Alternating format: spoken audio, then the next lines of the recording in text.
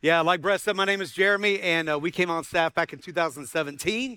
Those of you who are new, we planted the campus in 18. We met at the high school, and then, yeah, like Brett said, a couple of years into that, we had some great momentum, but COVID hit, and so we were like this nomadic Israelite tribe, just kind of moving around from space to space, yard to yard, because no one would let us meet inside their buildings like everyone else.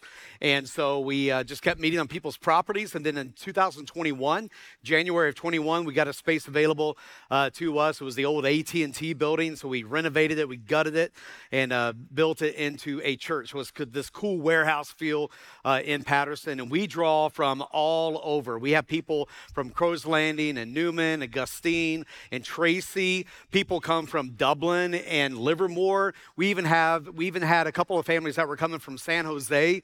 Every week they were making that drive to Patterson because they said, hey, we're thinking about buying in the Patterson area and we want to find a church first.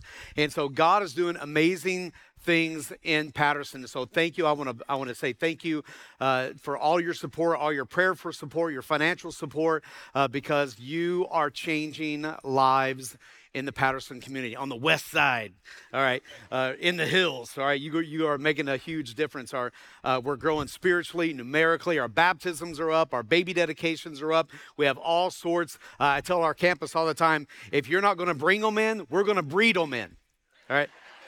We see our baby dedications go up all the time, so we're excited about that. But thank you so much for this opportunity to come and share God's word with you today.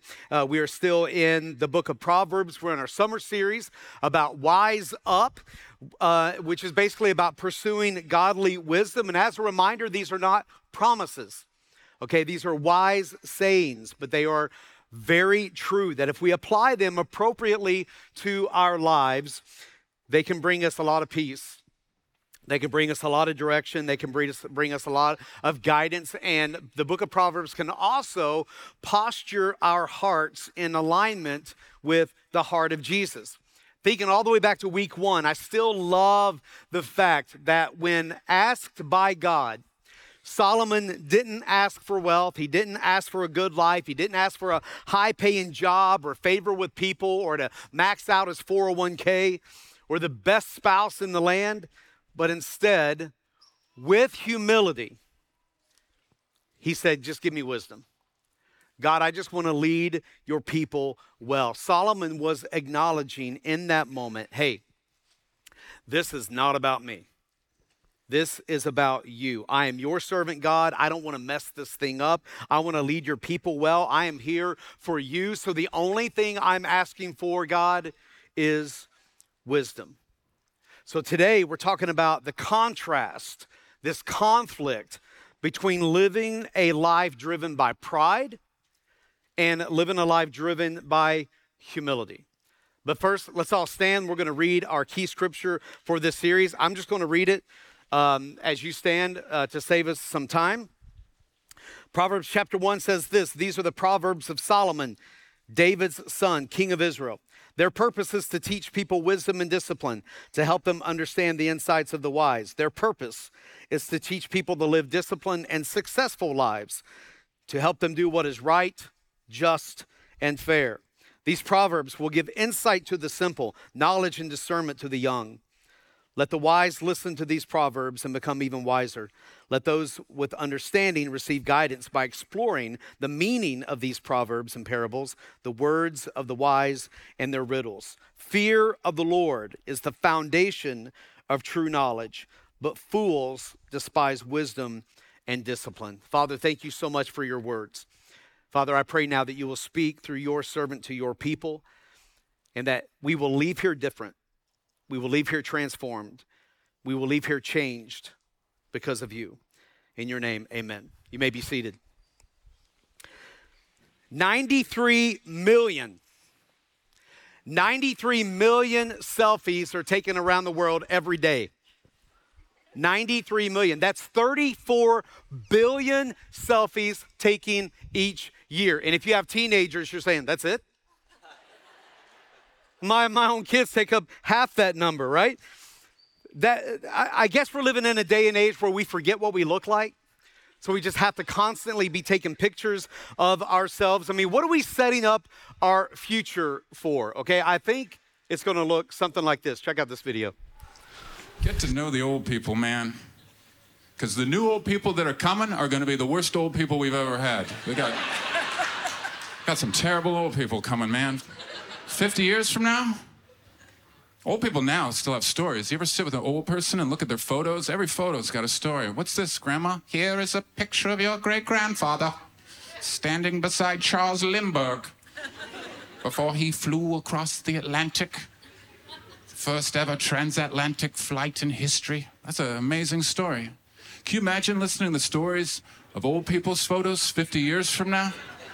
How terrible that experience is going to be? What's this, Grandma? Here is a picture of my breakfast. What?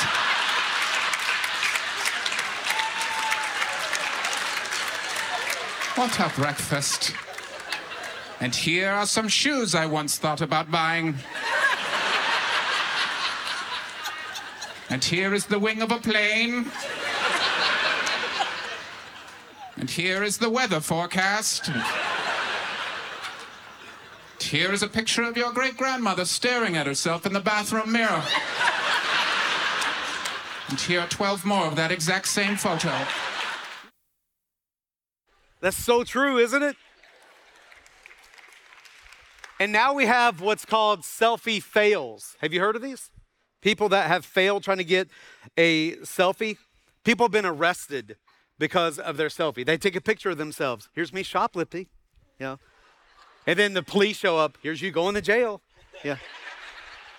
Students have lost scholarships because of their selfies. When I was a youth pastor in the state of Colorado, we had 4 girls on this, they're seniors on the basketball team at our local high school. And when you sign that application to that school, you're giving them permission to stalk your social media pages. And 4 girls lost their scholarships because of inappropriate pictures and underage drinking because of their selfies. Employees have been fired because you know you're calling in to work sick, and then you go to the beach and you take a picture of yourself enjoying the coast today, and then you don't have a job the next day because you called in sick. And listen to this. More than 350 people have died in the last decade trying to get that perfect selfie. People just literally falling off the Grand Canyon because they're trying to get that perfect selfie. You are now more likely to die from a selfie than you are a shark attack. That's insane. We are living in a very self-absorbed culture right now. Everything's about me. Look at me, notice me, my opinion, my rights, my feelings, my perspective, my identity, my justice, me. What's in it for me? I need to know the outcome. I need to know the result. I need to know how this affects me before I commit. Let me ask, do you know that one person with whom every time you have a conversation, they always seem to make it about them? All right, even if you call them and say, hey, let's go have coffee. I really need to talk to someone. I've got this struggle, this conflict, this situation that I'm going through. And so you go sit down, you have coffee, and within a few minutes, they've already made it about them. And at some point, you want to stop and say, hey, I called us here for me, all right, not for you. Or they're the type of person that no matter what you're going through, what they've gone through is so much worse. They have to one-up your story, right? Those of you that don't know, Janet and I, by the way, this year we've been married 30 years in November, 30 years. We have 4 children, and when Janet was in labor with our 4th, they gave her epidural too high. So she was numb from the waist up instead of the waist down, which now we look back is kind of funny because her arms are just kind of flopping around. She couldn't talk. She couldn't hardly feel her tongue, so she was slurring her speech. But then by the time they noticed, I mean, the baby was coming. Ella was on her way, and so they said, we can't, it's too late. We can't give your epidural to you now. That baby is on its way. So she felt every single pain of childbirth, which now when she tells the story, I'm like, okay, all right. I mean, I know that kind of pain. I've stepped on Legos at 3 a.m. in the morning. All right, I've caught my pinky toe on a chair before, all right? I know what pain is. And, okay, I'm done, ladies. All right, I'm not trying to cook. Um, but we just look around in our culture today and we see very distinctly that among a lot of our problems is a lack of humility. It's a major issue. How can we tell? Because the opposite of humility is pride. The opposite of humility is arrogance. We live in a culture where it's wrong to say something's wrong, and that's wrong. A culture where you have your truth and I have my truth, but then they both can't be true. At some point, your truth is going to bump up against my truth, and then what? Then what's truth? I think Jesus settled this 2,000 years ago when he said, I am the way, I am the truth and the life. And like we said, we've talked about this before. This is not a new concept. This happened all the way back with Adam and Eve in the Garden of Eden when Satan showed up and said, hey, eat of this fruit. And Eve said, no, we can't eat of this one because the Lord said we would die. And Satan said, no, eat it. You're not going to die.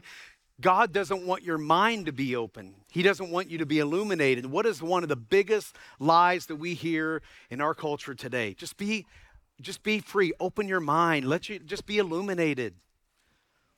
You see, Adam and Eve allowed their pride to override their humility. They allowed their pride to override their obedience, and then sin entered the world. FYI, pride is what got Satan literally thrown out of heaven. And then Satan used pride to turn humanity against God. Because Satan was telling them in the moment, you do you, boo. We hear that a lot, right? Having humility is a very big deal to God. Humility over pride, humility over arrogance is critical. When the pride in our lives overrides our humility, we are in very dangerous territory with God. In fact, the half-brother of Jesus, James, wrote this in chapter 4. God opposes the proud, but gives grace to the humble. Did you catch that? God opposes pride. He rejects pride. He pushes back against pride. I don't know about you, but I never want to be opposed by God. I never want to be in opposition with the creator of the universe. A few weeks ago, Pastor Brian talked about the fear of the Lord, and I firmly believe that a lot of the reason why people are indifferent about their pride or indifferent about being in opposition with God is because we no longer have a healthy fear of God. You see the irony? In America, we celebrate a lot of things that puts the focus on me instead of on Jesus. And when we do that, that's called pride. When I put attention and focus on my own selfish behaviors because it makes me feel good, I'm living in the pride of myself instead of in the humility of Jesus. But some of us would rather live in our pride and arrogance and believe that we are our own God, making our own way, creating our own rules, and living the way that we want to live rather than submitting to an all-powerful God. But like we just read, that mentality is one that God rejects. When we want to do our own thing, God opposes that. Look what King Solomon says about this. This is some pretty strong language, and it's found in Proverbs chapter 6. There are 6 things the Lord hates, 7 that are detestable to him. Haughty eyes, which is pride, a lying tongue, hands that shed innocent blood, a heart that devises wicked schemes, feet that are quick to rush into evil, a false witness who pours out lies, and a person who stirs up conflict in the community. Haughty eyes means to have an arrogant demeanor. It means to carry oneself with this attitude that's blatantly and disdainfully proud and thinking, I'm better than you. I'm better than them. I'm better than that group of people. Haughty eyes is having this deep-rooted and soul-sickened pride that sees others as less than and truly only caring about yourself. And notice that the scripture says that God hates that. That's a lot stronger language than just disliking, right? I mean, think about this. Not only does God hate pride, but it made the top of the list of 6 things that he hates. Lying coming in at number 2, murder coming in at number 3, pride being number 1. Proverbs 16 and 18 says this: pride goes before destruction and haughtiness before the fall. Look how the Message translation says it. First pride, then the crash. Humility is a big deal to God, like we've said. I believe the reason that pride is at the top of God's most hated list is because it truly is the root of all other sin. Remember, pride is Satan's specialty. Greed is rooted in pride. Lust, rooted in pride. Gossip, idol worship, rooted in pride. On and on and on. If you study any sin in Scripture, you'll be able to trace its roots back to pride. So we've got pride and arrogance over here. We've got humility over here. And we see that they're constantly in conflict. So how do we push pride and arrogance out of our lives, out of our minds, and truly live in a consistent life of posture ourselves in a position of humility? How do we do that? We do that by pursuing Jesus. We do that by pursuing godly wisdom. Okay, let's go back to King Solomon. Let's see what he has to say about it. So if you're taking notes, here are three things that godly humility teaches me. Number one is this: godly humility teaches me submission. It teaches me submission. Solomon was in complete submission to God when he asked for wisdom. So let me ask you, if given the same opportunity, would you have had enough humility to ask for wisdom? Or would you allow your pride to get in the way and only think about yourself? Think about it. If God were to say the same thing to you that he said to Solomon, which was, Solomon, ask of me anything and I'll give it to you, I think most of us would automatically think of the most egregious issue that we're going through, or the top 5 most pressing things in our lives, and we would ask God to fix them. Even though some of those things we got ourselves into. Now, I'm not talking about a death in your family or maybe a sickness that you can't control. I'm talking about issues that you probably caused yourself to get into. We got ourselves into that, but then we asked God to get us out, which is really pride. Godly humility teaches submission, and some of us don't like that word submission. That's a trigger word in our culture today. Some are even offended by that word because we're being told in society that, going back to what we just said, you do you, boo. You don't have to submit to anyone. You don't have to listen to anyone. You are your own person. You are your own God. But if the word submission is offensive, then isn't that pride? Humility is submission. It's submitting to learning. It's submitting to correction. It's submitting to discipline. Humility is submitting to authority, even though some of us don't like that. 1 Peter chapter 5, likewise, you who are younger, be subject to the elders. Clothe yourself, all of you, with humility toward one another. For God opposes the proud and gives grace to the humble. What are some other things that humility is? Humility is submitting to your spouse, even when they don't deserve it. It's submitting to a horrible boss. It's submitting to that annoying neighbor. A couple of weeks ago, Pastor Tommy talked about wise words. Humility is controlling my tongue. It's controlling my language. It's controlling my pride from saying something that could cause a lot of relational damage or even worse. Humility is apologizing without throwing in a but. Hey, I'm sorry that I said that to you, but you know what you did. Hey, I'm sorry I offended you. I'm sorry that I hurt you. I'm sorry that I caused you pain, but the reason I did that. No, humility is just saying, you know what? That was wrong of me. I just want to say I'm sorry. I want to apologize, and then just walk away.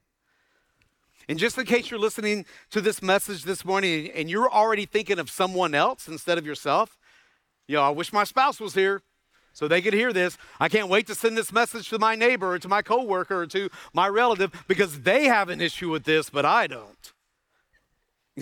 That's pride. Because pride blinds us of our issues and magnifies the issues of others. The lack of humility also keeps us in a very negative space, spiritually, mentally, emotionally, even relationally. Pride keeps us critical of others. So much sometimes that people don't even want to be around us. We're constantly being negative, we're critical, never having anything nice to say about anyone because pride convinces me that I'm right and everyone else is wrong. Here's one way to look at it. This isn't in your notes, but you can write this down if you want. The language of pride is complaining and criticism, but the language of humility is gratitude and encouragement. The language of pride is complaining and criticism, but the language of humility is gratitude and encouragement. Godly humility teaches me submission. Now, listen, does that mean we're supposed to walk around and just let everybody take advantage of us? Nope.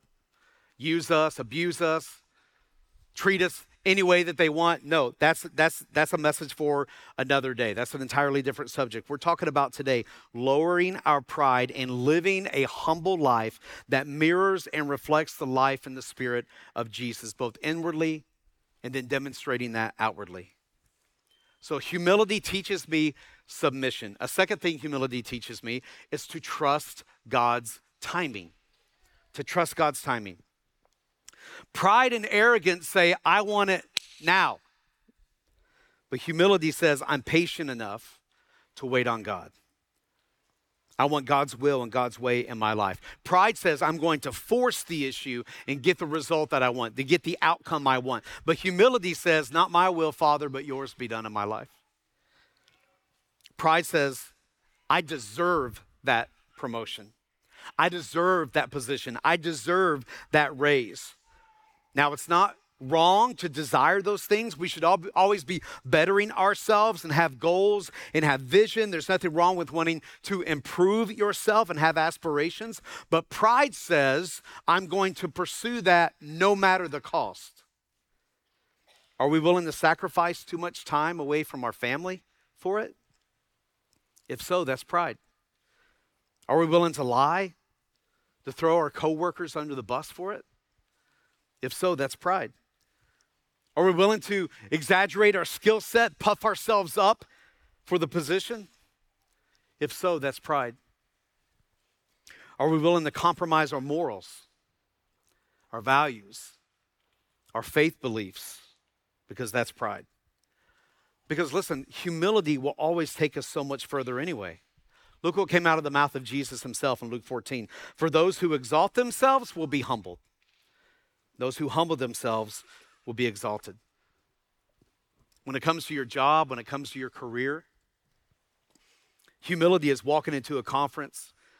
It's walking into that boardroom. It's walking into that seminar, that meeting, admitting that you're not the smartest person in the room, nor do you want to be, because it keeps you in a position to be taught. Yes, you should believe in yourself. Yes, you should be confident in your experience. Yes, you should be confident in your talents and your skills and your giftings, but only because you realize that all of those things are given to you by God. When you're humble enough to say, God has given me this promotion. God has given me this blessing. God has given me this relationship. God has given me this gift. I'm not going to force it, but instead I'm going to trust God's timing. Proverbs 18 says that a person's gift makes room for them and brings them before great men. Translation, that means that your pride will force your gift in front of important people. But humility creates healthy opportunities. You might say, but Jeremy, I've worked really hard to get where I am. I've worked countless hours. I went to school. I got my education. I've gone above and beyond. I've sacrificed. I feel like I need to circumvent the system to get my name at the top so that I can be recognized and noticed. But look what Solomon said about that in Proverbs 27. Let someone else praise you, not your own mouth. A stranger, not your own lips.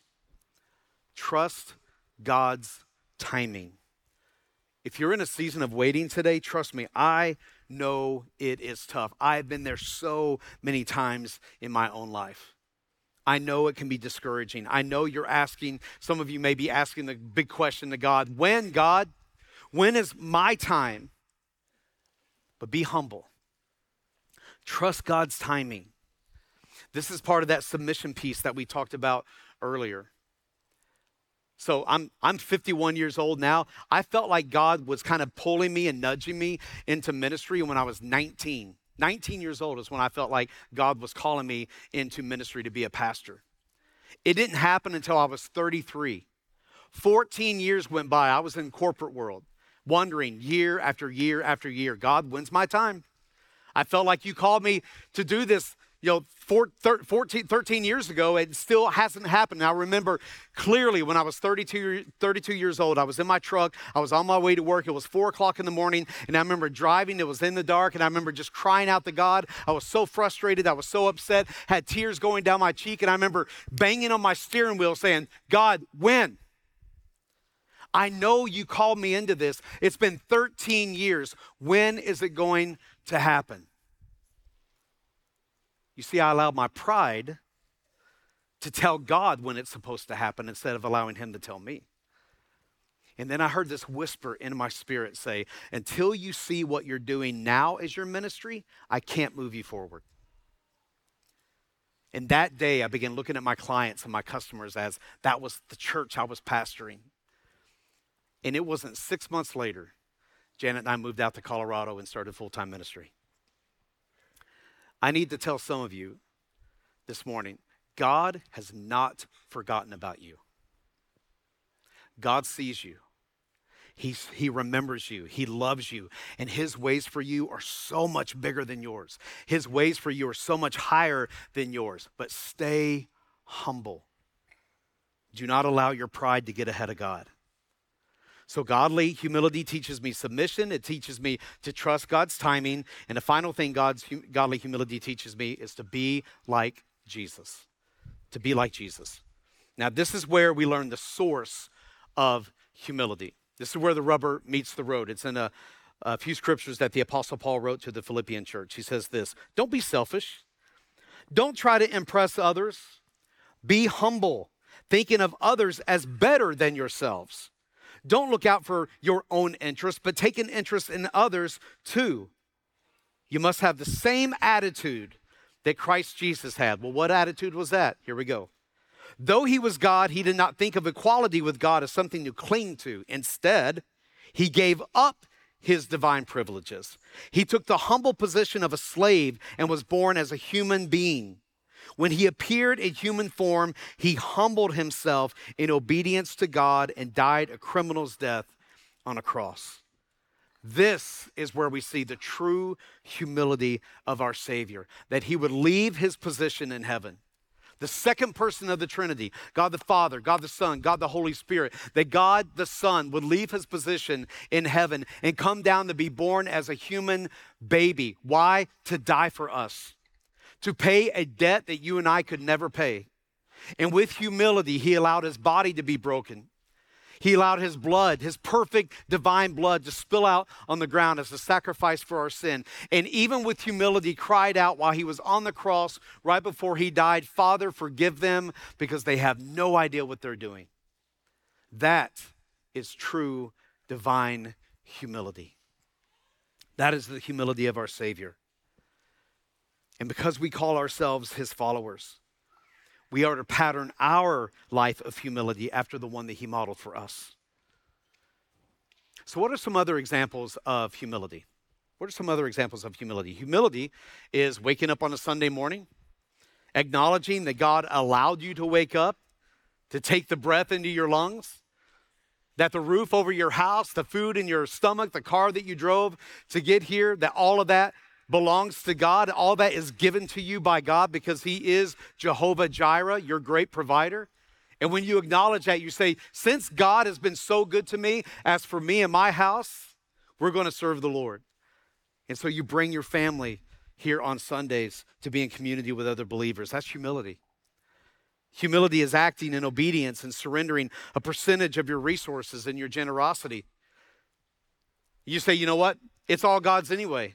So I'm going to give a little of this back to God. It may have my boss's name on the check. It may have my company's name on the account that gets deposited into my account. However often you get paid, once a week, once every two weeks, once a month or whatever. But knowing, guess what? That is coming from God. And because of that, I'm going to surrender a portion or a percentage of this back over to him. That's humility. Humility is serving on one of our volunteer teams here at New Life. Because you realize that when you serve others, you're actually serving Jesus. Whether you're an usher or a greeter or back there at the tech, or you're up here playing an instrument, or you're serving with kids, or you're making coffee, or you're doing stuff midweek, you're saying that as I serve others, I know that I'm serving Jesus. That is humility. Humility is also waking up a few minutes early and implementing spiritual disciplines in your life, like praying or reading scripture or spending some time in silence and solitude with Jesus before you start your day. Humility is praying over your spouse. It's praying over your children. Humility is honoring your parents. There's so much wrapped up in this word humility. And you're sitting here this morning, you're like, Jeremy, that's a lot. I don't have time for all that. Praying and reading scripture and serving and giving a portion of my pay back to the church. I don't have time for any of that. I'm so busy, Jeremy. That's a lot to do. If that is you, isn't that pride? Because pride says, I'm too busy. Humility says, I'm making time for that because my life is not about me. It's about Jesus. If you're a C.S. Lewis fan, maybe you've read his famous Screwtape letters in the past. The kingdom, if you read through those letters, the kingdom that the enemy is trying to build and establish is one of busyness. Why? Because busyness keeps you distracted. Busyness keeps you focused on you. I'm beginning to believe that above anything else, Satan wants to keep us busy. Too busy to read our Bible, too busy to pray, too busy to come to church, too busy to connect with other believers, too busy to care about what's going on in our culture, in our schools, in our government. In fact, I believe busyness could actually be the greatest threat to the Christian life. Not politics, not policy, not division. Indeed, all of those things are serious threats and causing all sorts of evil in our world today. But I believe the greatest threat to us being deeply connected with Jesus is busyness. And pride is the root of busy. Humility says less of me and more of Jesus.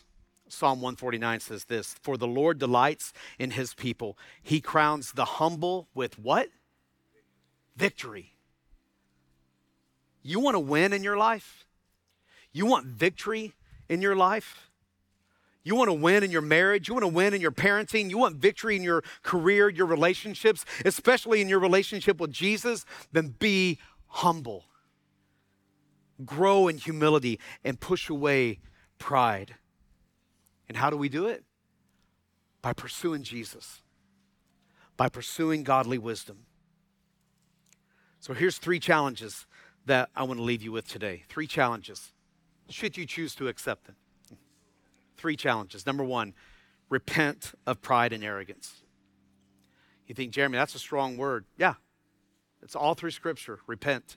You know what that means? Stop going the direction you're going, turn around and go the other way. So stop going in the direction of pride and arrogance, turn around and go towards humility. Repent of pride and arrogance. What areas in your life are driven by pride and arrogance? And where do you need humility? And here's something that might sting. If you don't know what those areas are, ask someone. Ask your spouse. Ask your boss. Ask your kids. They'll tell you.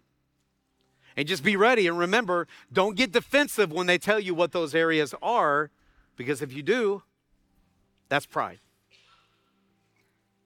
You can also ask God to reveal those places to you and then just simply repent, simply pray, God, I'm sorry. Forgive me of my pride. Help me to live in and walk with humility and not pride and arrogance. I want to be guided and driven by humility. I don't want to be guided and driven by my pride. I want to be like you, be humbled and submitted to the Father. That's challenge number 1. Challenge number 2 is this: put someone else's needs above your own.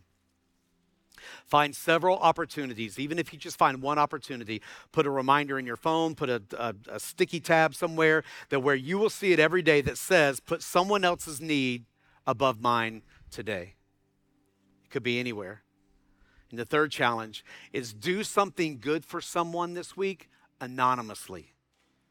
Something you won't get the credit for, you won't get the praise for, you won't get the accolades for, you won't get the attaboys for. Make cookies for people in your office, write thank you cards to people, don't sign it. Let people know how important they are to you, what they mean to you in your life. So number one, repent of pride and arrogance. Number two, put someone else's needs above your own. And number three, do something good for someone anonymously. Church, I believe that if we all will learn to act and grow in humility and push away pride and arrogance, you're going to see amazing benefits in your life. Your relationship with Jesus is going to become so much closer. And then us as a church will become so much tighter because we'll start to see others more importantly than ourselves. Will you bow your heads? Jesus, thank you for modeling a life of humility. Thank you for what you did 2,000 years ago on that cross, Lord, for allowing your body to be broken, your blood to be spilled out as a sacrifice for our sin.